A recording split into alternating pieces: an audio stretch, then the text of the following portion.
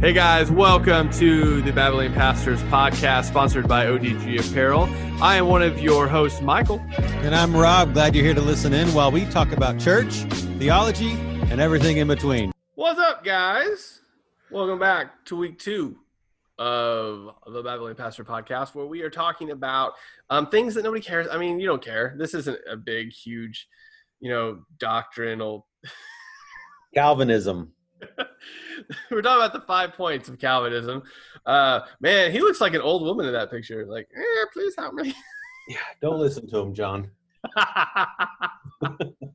Look, much respect. So, 5 points of Calvinism. Today, last week we talked about total depravity, which, look at your kids. Secondly, or if you don't have kids, look at other kids. Look at somebody's kids. And then today we're going to be talking about unconditional election, which has been known, as Rob has pointed off camera before, as the possible church splitter. Like, people have this is a harder one. Whereas last week, total depravity, easier thing, you can pretty much get on board. Yeah. Unconditional election, a little bit more difficult of a topic, basically because, for example, Arminians said that, obviously it's opposite. So instead of unconditional election, Arminian kind of promoted the conditional election, which is God chooses people for salvation based on his foreknowledge of where he looks they're going to choose, if they're going to choose him or not. Whereas obviously in Calvinism went with the unconditional election. So there's obviously a few verses for that. Like we mentioned in the last podcast, everybody's got their verses that they load up their gun and then they shoot their theology at you. But these verses here, obviously, we have to take into account that the Bible, like Rob said last time, you have to come at it as open-minded as possible without your theology behind it and just read it. And with that, and this is where me and Rob would definitely be on the same page of it, when you read that, there is a very distinct tone that's set about God's sovereignty, about how he interacts with us, and on many points about how, that has nothing to do with how we talked about last week in total depravity. We can't we have the inability to reach a hand up. He's the one that does all of that. So where are we at this week as far as verses to kind of where we see unconditional election shown in Scripture? Okay. All right. I'm sorry. Professor Roberto is with us again. Stop that. So there are a couple of, because of time, right? And because we try to keep these fairly short, you could talk about this in Scripture from a variety of different places. Mm-hmm. The two main places that I think are the most explicit in helping us kind of come to this conclusion, at least me, is in the beginning of Ephesians and in Romans chapter 9. Now, I in the churches that we grew up in, Michael, yes, if we were preaching through the book of Romans, I honestly believe 9 would just be skipped. I just do, because this is hard. Or heavily explained. It would be heavily explained as far as, well, this is why. Right. And it's because this is hard to wrap your mind around and come to any other conclusion than predestination is a thing. Mm-hmm. Okay. So the first place we're going to go to is Ephesians, though, because, well, Paul says it flat out. Was Paul a Calvinist before there was Calvinism? Yeah, I know. Yeah, it's actually, Calvinism is more correctly referred to as biblical theology. Biblical theology, yeah. I'm sorry. Somebody out there that was listening just got a little triggered. So yeah, sorry. Yeah, let me say this as a disclaimer. Like, there are people from probably both of these theological backgrounds that attend and are even members of our church. Like, that's important. And that's important because it's okay to disagree on some of this stuff. It's okay, right? It boils down to the gospel, to Orthodox Christianity, the Trinity, stuff like that. If we all agree on the big things that are salvation level issues, then it's okay to have discussion on this and not split the church or get that mad at one another that we don't have fellowship with brothers and sisters. And I think that I think we've maybe failed to mention that in the first episode, but that I think, look, if you have a church that's so one side or the other, no good discussion happens. That's the thing. Like Yeah, the wonderful thing about, and you may hate this about family gatherings, but I love having political discussions or religious discussions or discussions at family gatherings, just like at church. I mean, yeah, look, there's people that I go to church with that are totally opposite as far as these points with me, but we have some really good discussions about it. Whereas if it was just one-sided, like, or not encouraged, like those wouldn't happen. I wouldn't be driven to go deeper in scripture to see what the word says, because I'd be like, oh, well, he said yeah. that, so we're just going to believe it. So I think it's important to have a mix like that. But Yeah, it's important to do that. And it's important to go to the word of God on your own and do the research. That's how you come to a conclusion that has any weight behind it. Like I feel like on these issues in particular, this Calvinism, Arminian stuff, or if you want to go back in time, Augustus and Pelagian stuff, if you want to, these arguments have been happening for a long time. And I feel like there's a lot of, I watched these videos on YouTube, and that's the extent of my knowledge on it. And it's just secondary knowledge. Maybe some of the people on YouTube talking about it saw some videos on YouTube.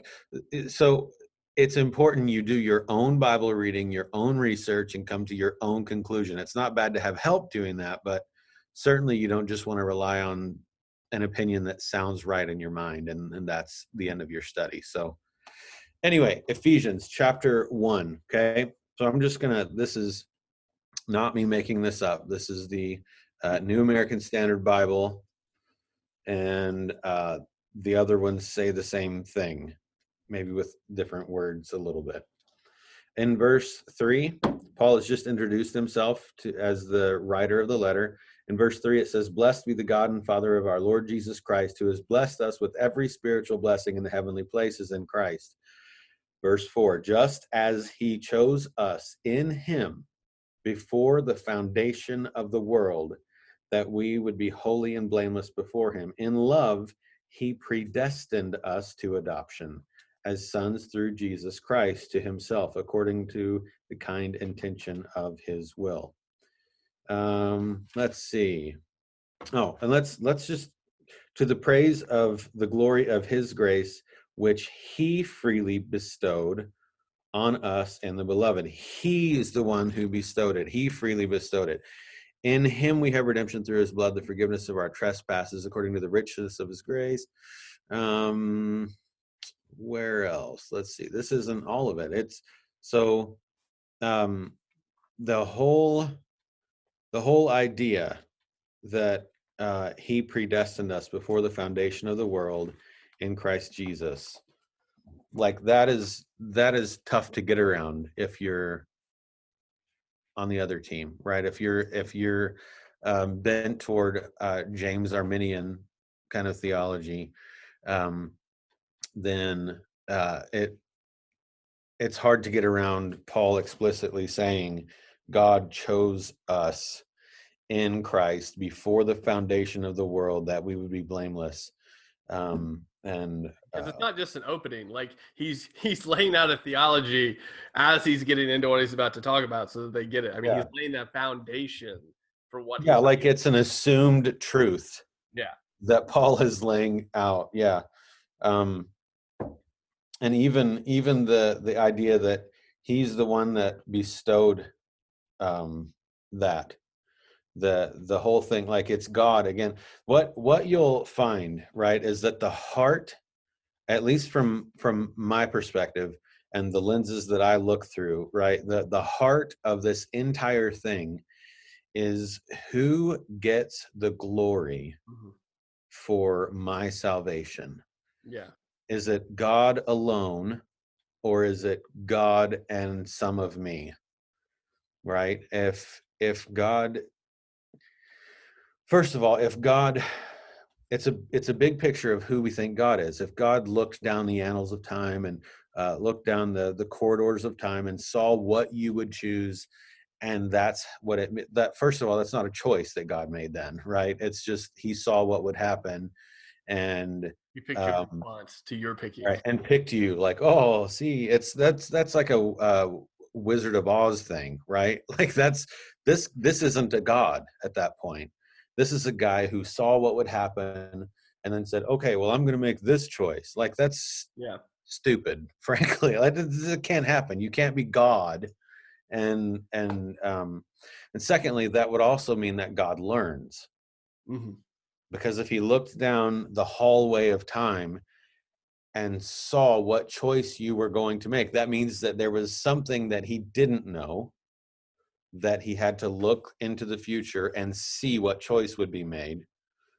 That, in my mind, the view of God himself kills that. It kills that entire line of thinking, that one anyway, where God just happened to look down a big hallway and see what you would choose. That means that God learns, and that means that he's not God. So, and then we have Romans 9. This is one that, man, people get bent out of shape about this.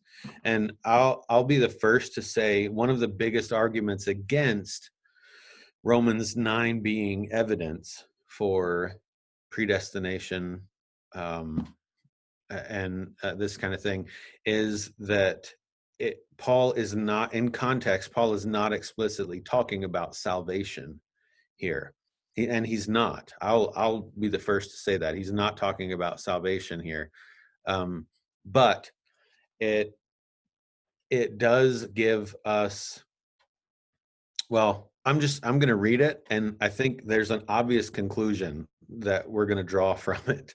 And it's not, because it's not just about salvation. It's about everything that in our world before, in the future, everything. It's about a basic way that God functions with this world. So that would include salvation and any other thing you can think of. Okay.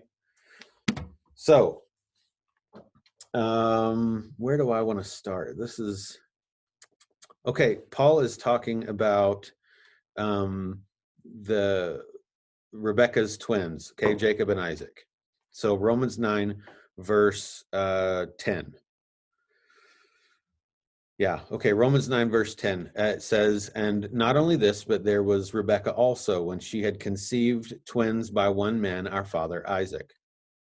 So for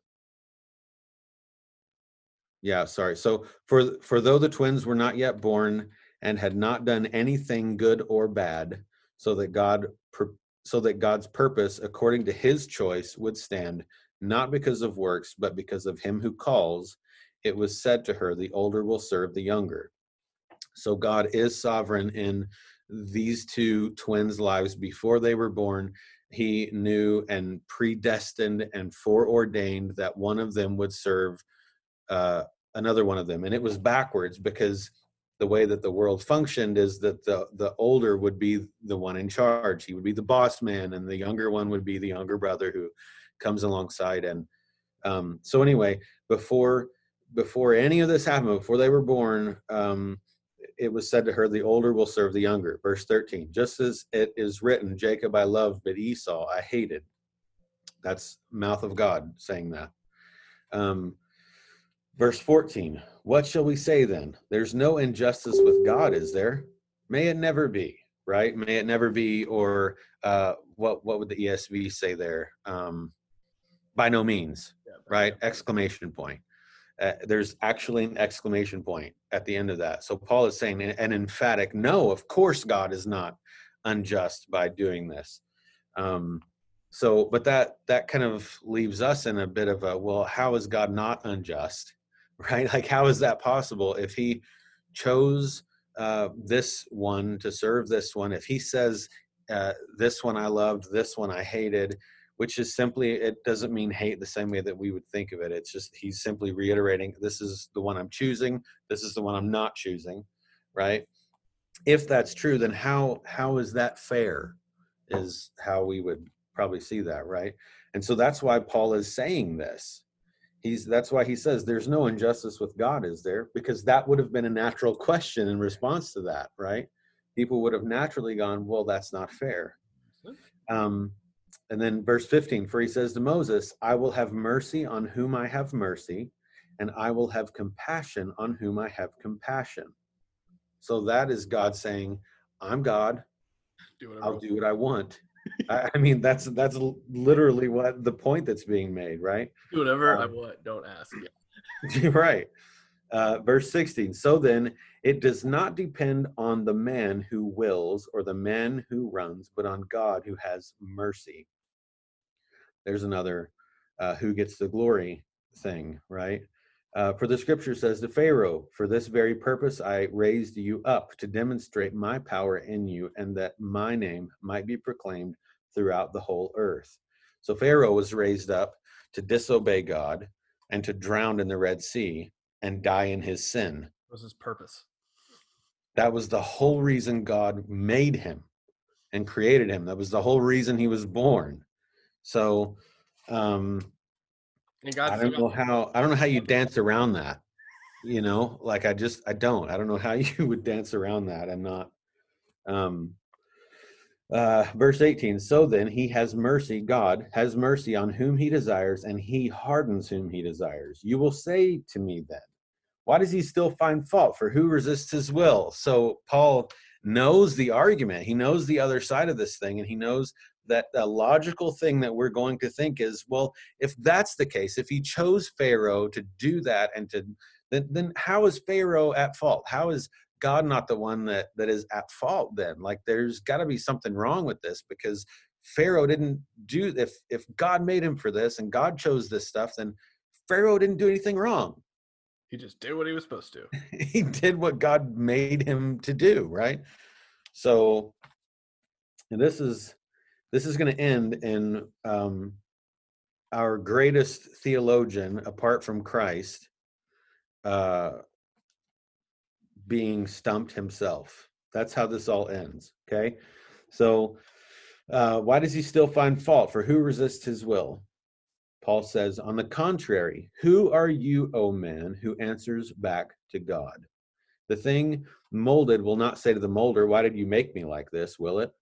Or does not the potter have a right over the clay to make from the same lump one vessel for honorable use and another for common use? What if God, this is important, what if God, although willing to demonstrate his wrath and to make his power known, endured with much patience vessels of wrath prepared for destruction? And he did this, and he did so to make known the riches of his glory upon vessels of mercy, which he prepared beforehand for glory. So,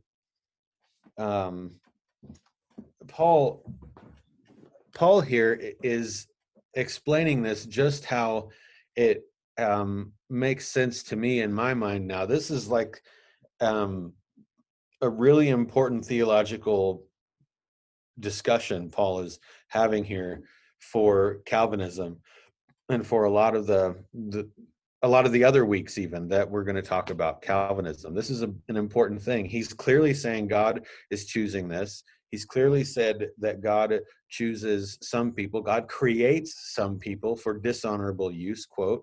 And in that example, his example for dishonorable use is Pharaoh, who was created on purpose, for the purpose to sin against God, to be in rebellion against God, to shake his fist at God and say, I'm God, and then drowned in his sin in the Red Sea and spend eternity in hell.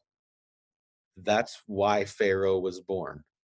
There's no dancing around that in this text. You just can't. You can't get around that. That's the purpose. So, and at the end of the day, Paul's argument is the same argument God had with Job at the end of that book. How dare Who you? do you think you are? Put on your pants. Let's come explain to me. Yeah, that argument, man. Job, poor Job. Well, so then you get to this point. So, and these all like, so two things. One, like you just said, all of these points as we work through them, literally almost, they build on each other. Like you can't have one and not the other. So they all build down. Yeah.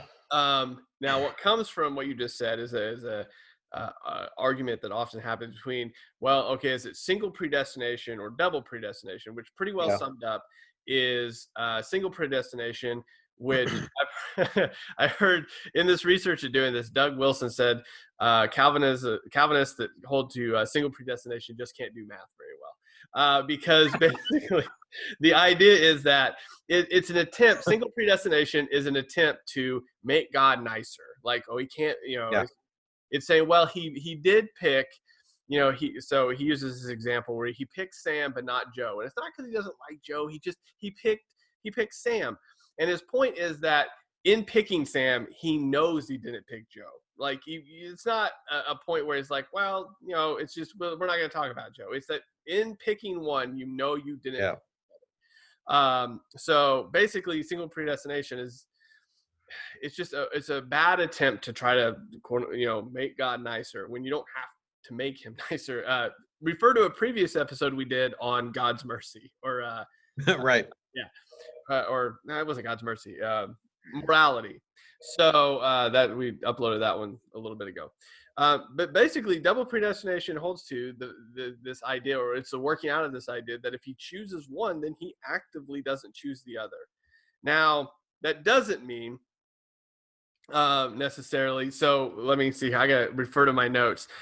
This doesn't make God the author of sin. So that's a lot of what happened. And the Westminster Confession of Faith actually addresses that, and I'll just read it because I don't memorize this. But the Westminster Confession of Faith states that the fall and all other sins were foreordained.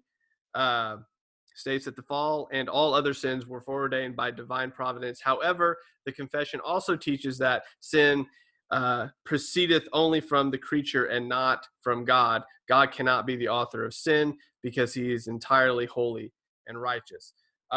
So obviously, if you haven't read or referred to the Westminster Confession, do that. I don't know how familiar you are with it. It's a big thing and it's hard to read, Yeah. but that's how it kind of outworked all of that. But this doctrine itself, like you said when you were reading that scripture, it's one of those things that it's a hard thing. I think that's why it is you said a church splitter, because some people just can't get to that point in their heads. And also, I mean, we talked about this before. Like, I struggle with it because I'm just like, wow, like there are some people that's like Pharaoh.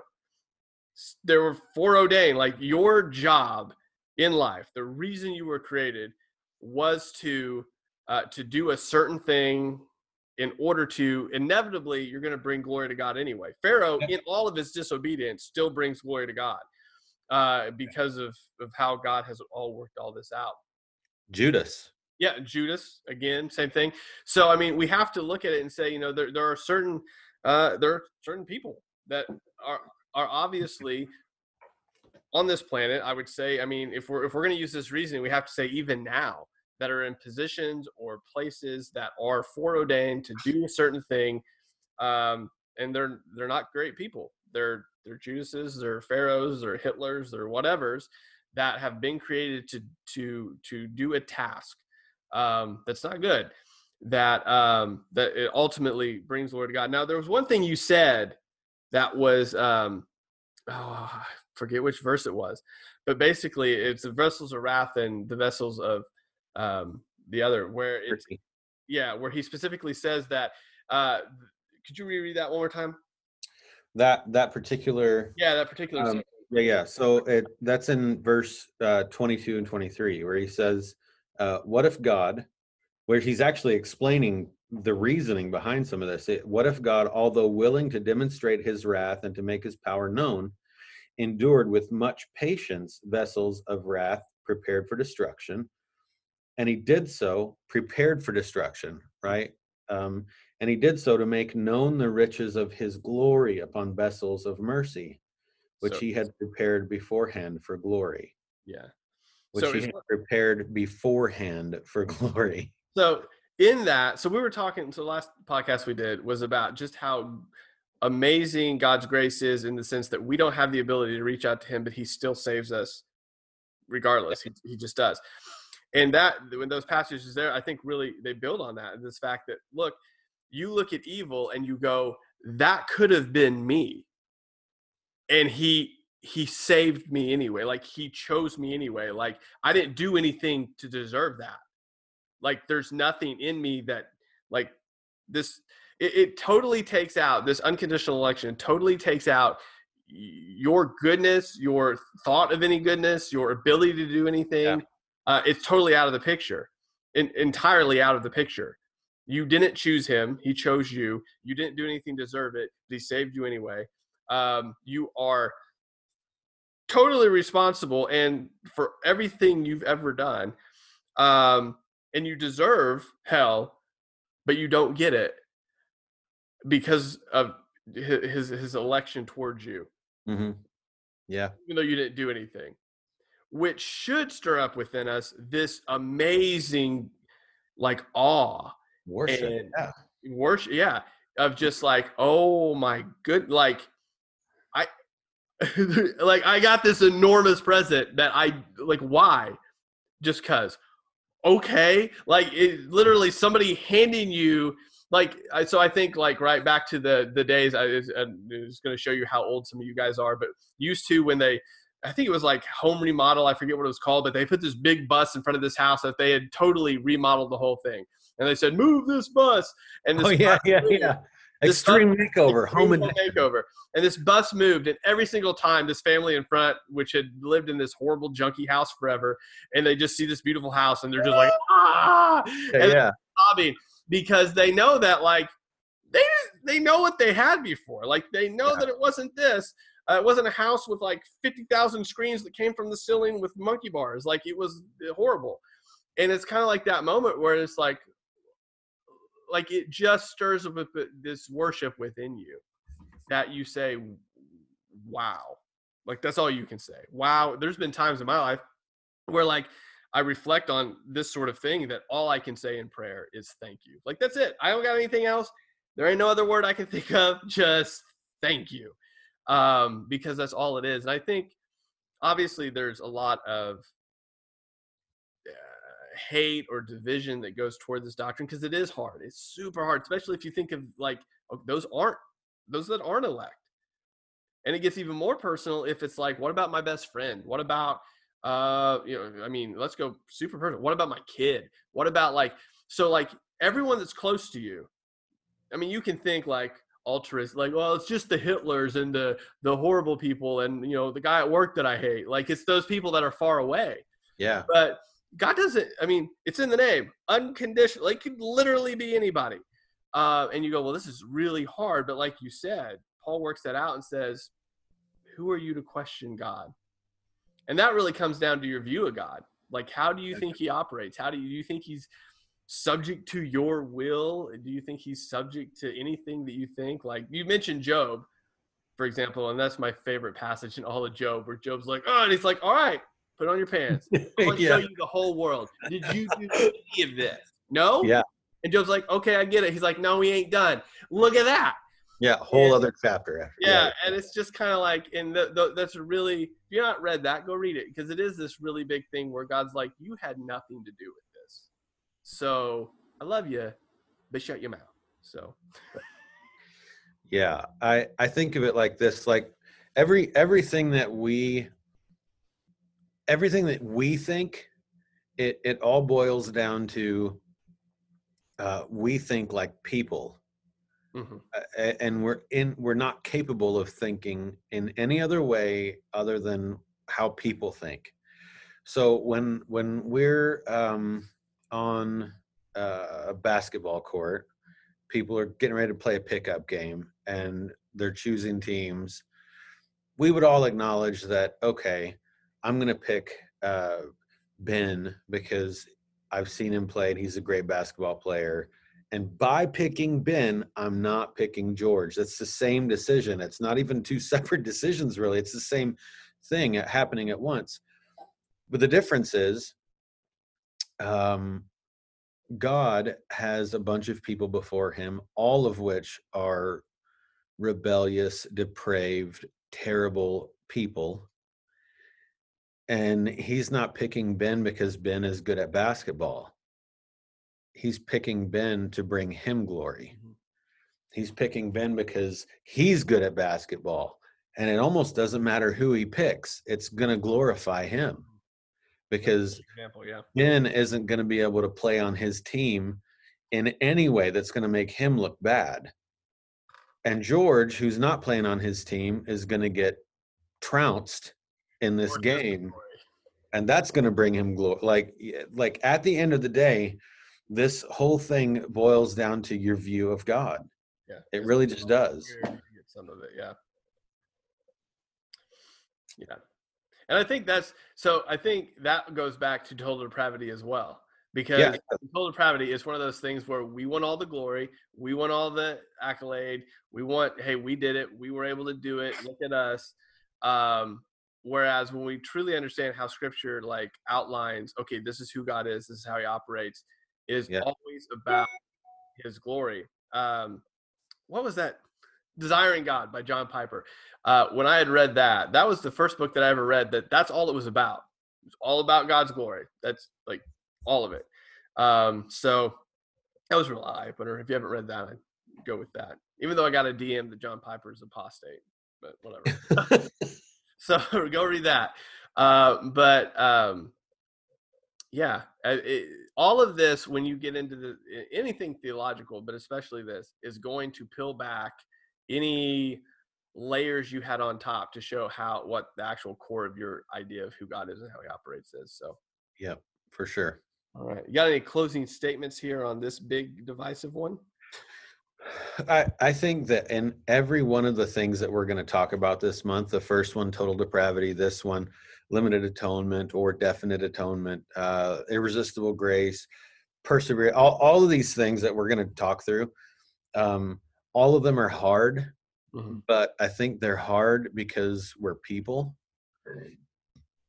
And I think that the more, first of all, I think there are texts in Scripture that make these things, like this Romans 9 thing. To me, this is all irrefutable stuff. Like Paul is pretty clear. That make it. They're like, no, it's not though. Yeah, no, you're right. That's true. And some of those folks who are on the other team, they're smarter than me. They've got more study in all this than me. But it's just the way that I read this, I just don't see any other way to interpret it and read it. And so these aren't principles for salvation necessarily. They're principles of how God operates, period, in everything. And I want to say that I think that this is something that should give us, like you said, more awe and create an atmosphere of worship in us. That God, if we're going to complain that that's not just, well, just would frankly be God not sparing any human ever in the history of mankind. Standing in front of that wall going, okay, none of you. Right. That's justice. God not choosing anyone and everybody dying and going to hell. And yet what Paul is saying here is that God is choosing some to save. Otherwise, we wouldn't know what mercy looks like. We wouldn't know what grace looks like. We wouldn't know that God is merciful and gracious other than He put up with my sinful self for more than a millisecond. That's mercy. But God gives us a more complete picture of who He actually is because of all this stuff. And so don't wish for justice in your life. Just be thankful you didn't get it. There you go. All right, guys. So that was Unlimited Atonement. Next week, we'll be talking about that was Unconditional Election. Man, almost messed that up big time. So that was Unconditional Election. Next week, we'll be talking about Limited Atonement. I'm going to have to look at my notes here. Or, as Rob mentioned, Definite Atonement. So we'll see you next week.